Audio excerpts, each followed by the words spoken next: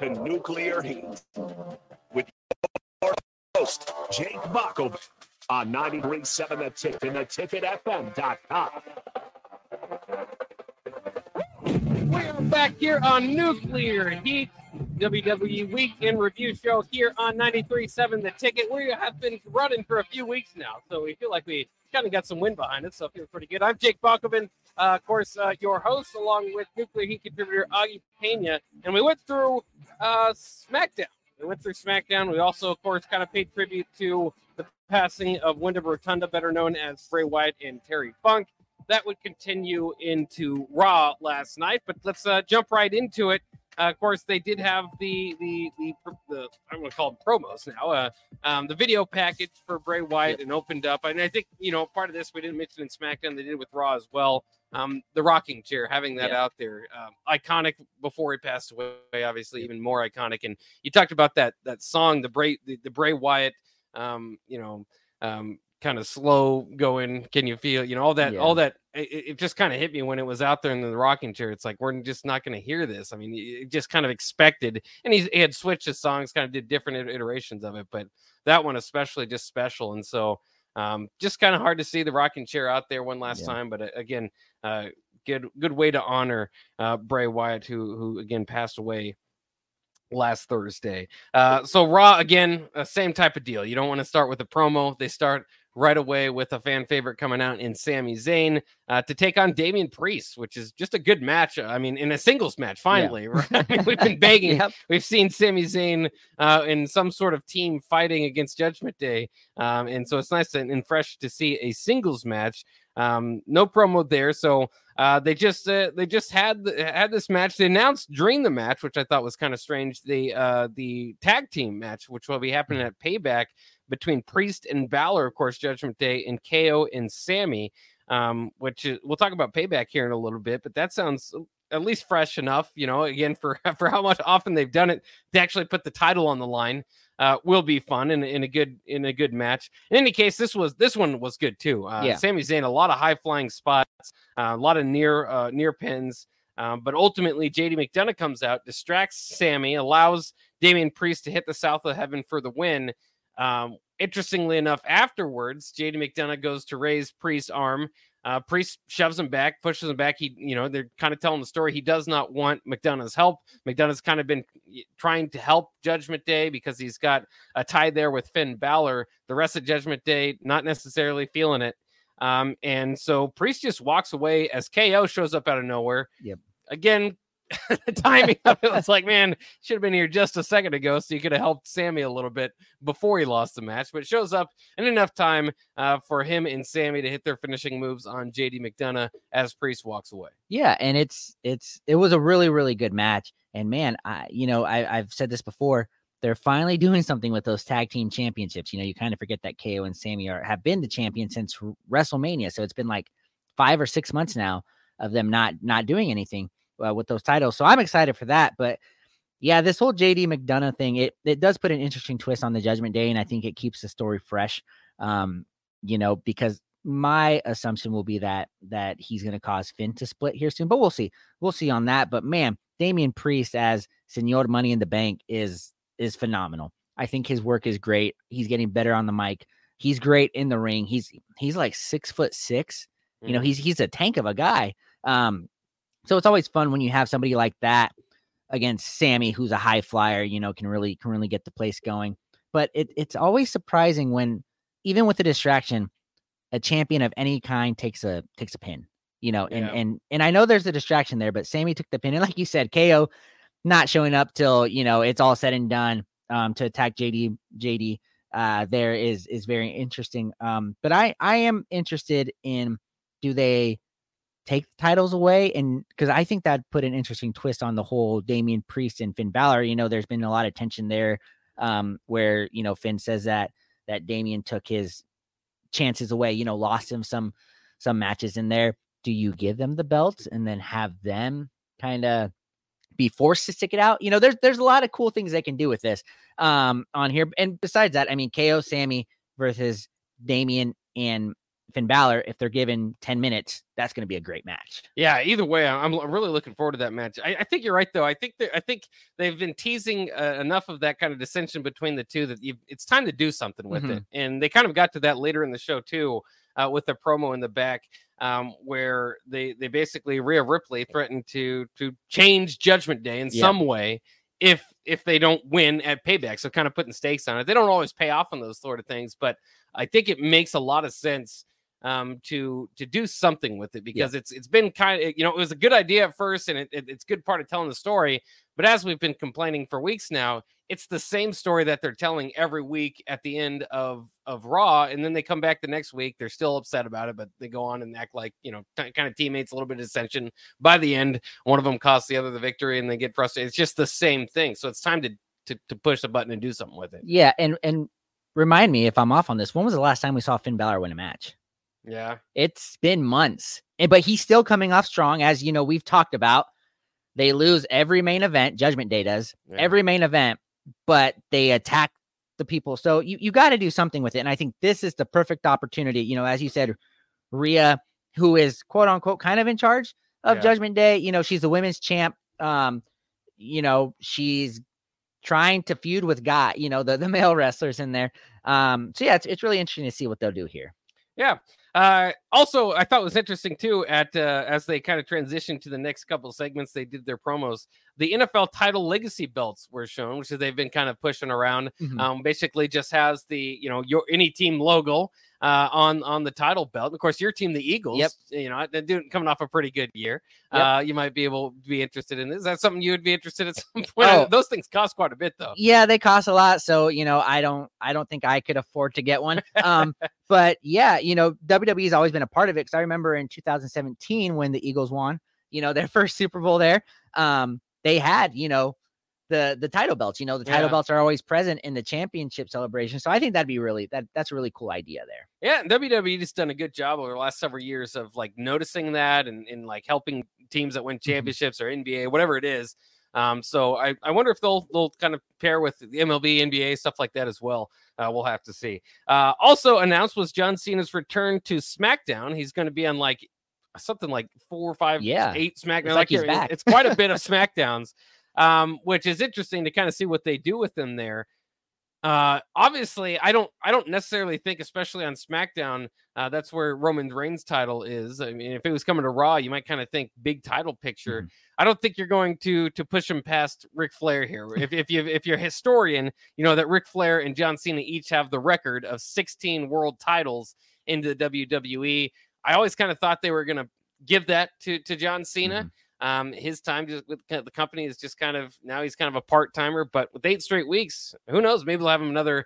There's at least the possibility that they tease it and have him in a championship match. I don't think they'd necessarily give it to him. But the problem with, of course, doing that or giving it to The Rock, if everybody wants The Rock to come back, is that you have to defend it. I mean, you have to be back the next week, or at least have some time off to be able to, from your movies or whatever, to be able to show up and defend your title.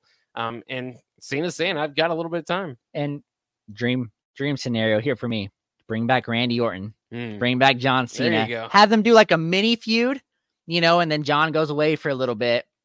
Randy stays, does his own thing, and then boom, you got one final WrestleMania match. It doesn't even have to be for a title. Can you just imagine though, one more time, or even Royal Rumble, just a big pay-per-view. John Cena versus Randy Orton for the last time. Yeah, that would be fantastic. And for what it's worth too, Randy not too far behind in titles. He's got 14. So maybe they could do one of those things where you just kind of give Charlotte Flair like 3 championships in like the 4-month span. He just loses it and gets it back. Maybe do something like that with Randy. Eventually set up a Cena versus Randy championship match for the 17th title.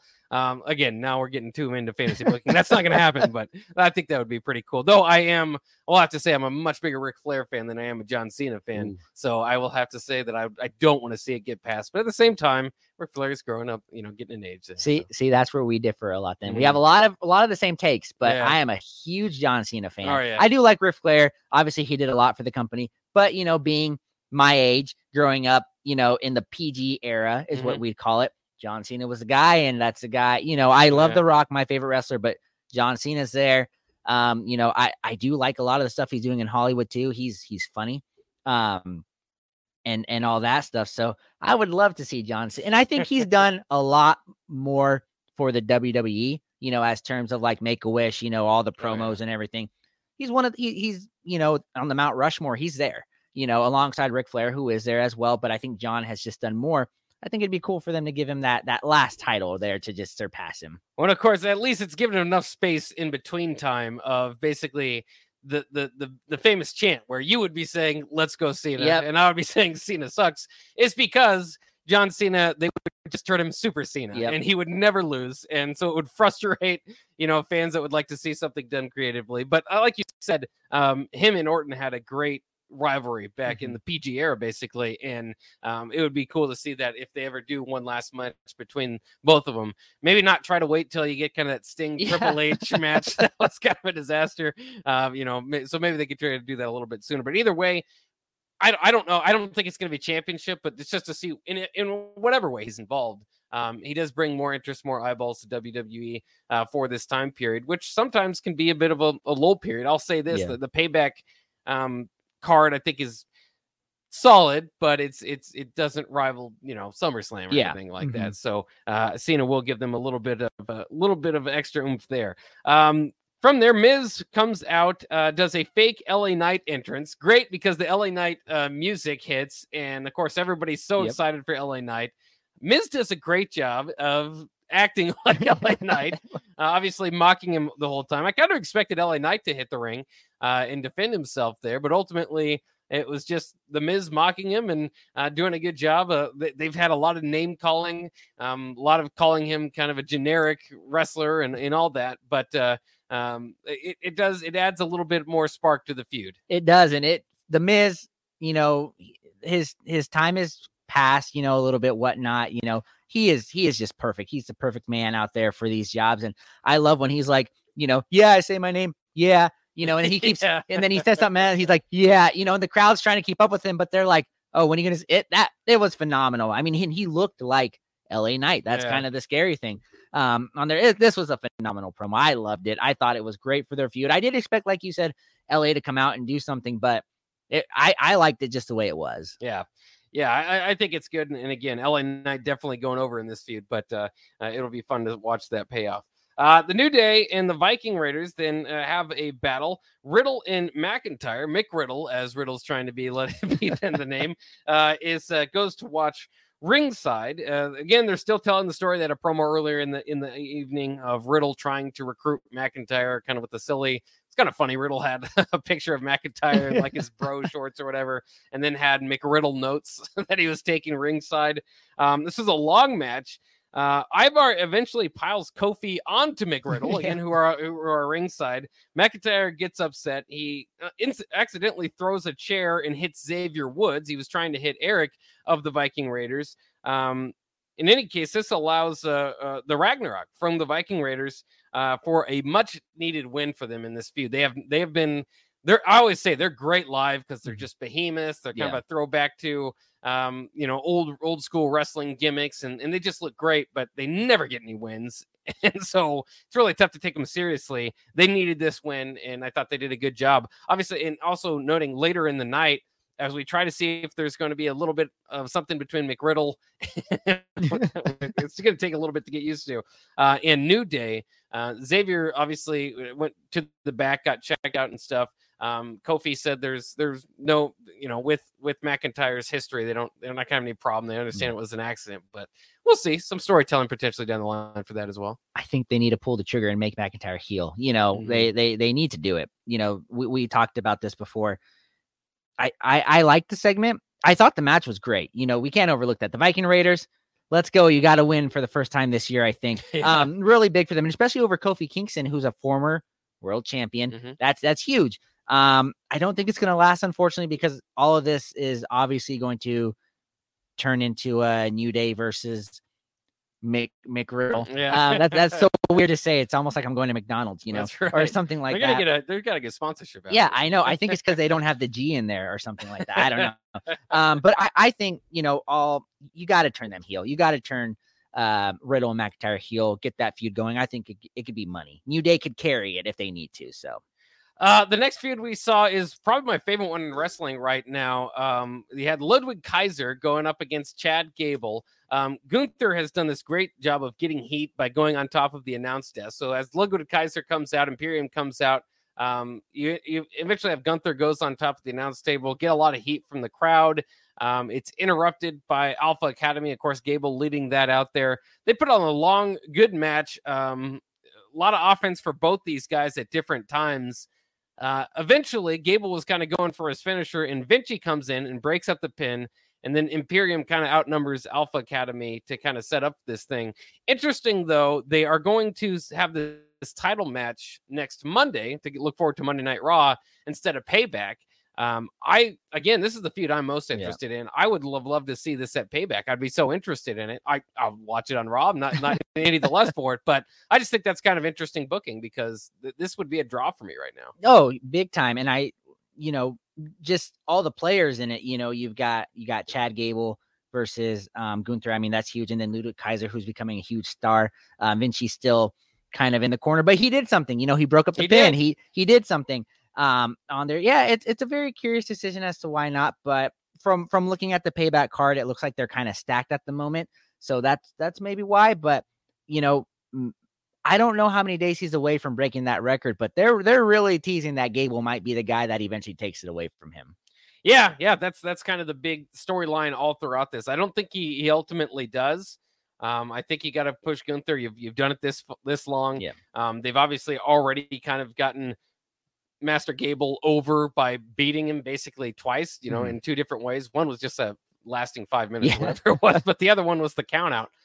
So, he's already gotten over from this feud, so I don't think he necessarily needs that, but we'll see next Monday. All right, let's take a quick break here. This is Nuclear Heat on 93.7 The Ticket. We're about halfway through Raw. We will get through the second half of it quickly and then make our predictions for the upcoming Payback pay-per-view. Premium live event. Sorry, WWE. I'm sorry. I know it's a premium live event.